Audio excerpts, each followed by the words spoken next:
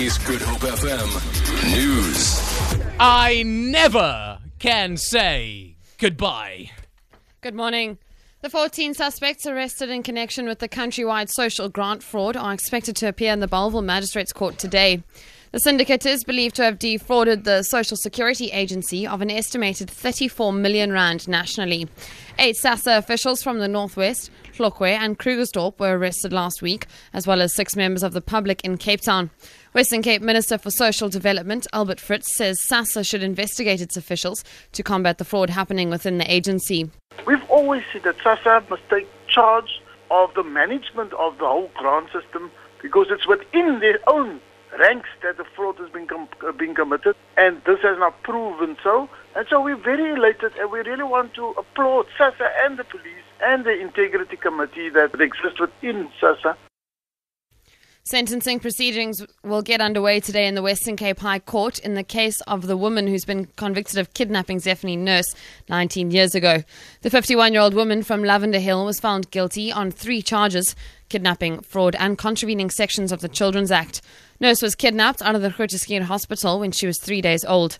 It's expected that the teenager will take the stand testifying in aggravation of sentence when the state puts forward its case. Berenice Moss reports. The defence will first put forward its case during the sentencing proceedings, which will get underway today. They're expected to call at least 2 witnesses to take the stand in the woman's defence, but it's expected that today's proceedings will be brief. The kidnapper is behind bars after being denied an extension of her bail. Zephany Nurse is expected to testify for the state against the woman convicted of kidnapping her when the state puts forward its case in aggravation of sentence.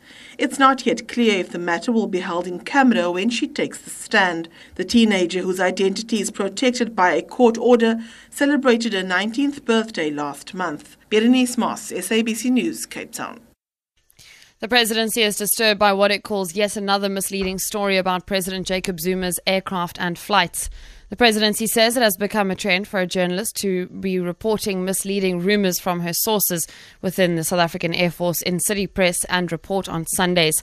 According to the latest story, Zuma refused to fly his official aircraft to Durban, apparently due to concerns over alleged sabotage. The presidency says Zuma merely requested a reliable aircraft after his presidential plane in Kwazi broke down in Qatar. On the 23rd of May, the president was on his way to Durban to officiate the launch of the Toyota's new Hilux and Fortuner models. Internationally, the United Nations mission in Mali says 5 of its peacekeepers have been killed and another seriously injured. The peacekeepers, who are from Togo, were attacked in Sévaré. Abdurrahmani reports. The assault in Sévaré is the latest in a series of attacks against UN soldiers in the north and center of the country, an area that has been battling militants since 2013. The victim's vehicle came under fire before hitting a mine, which exploded. No one has claimed the responsibility for the attack, but several militant groups are active in the region. The UN mission chief in Mali said in a statement that this attack is a crime against humanity in regards to international law. For Good Hope FM News, I'm Vicky McCallum.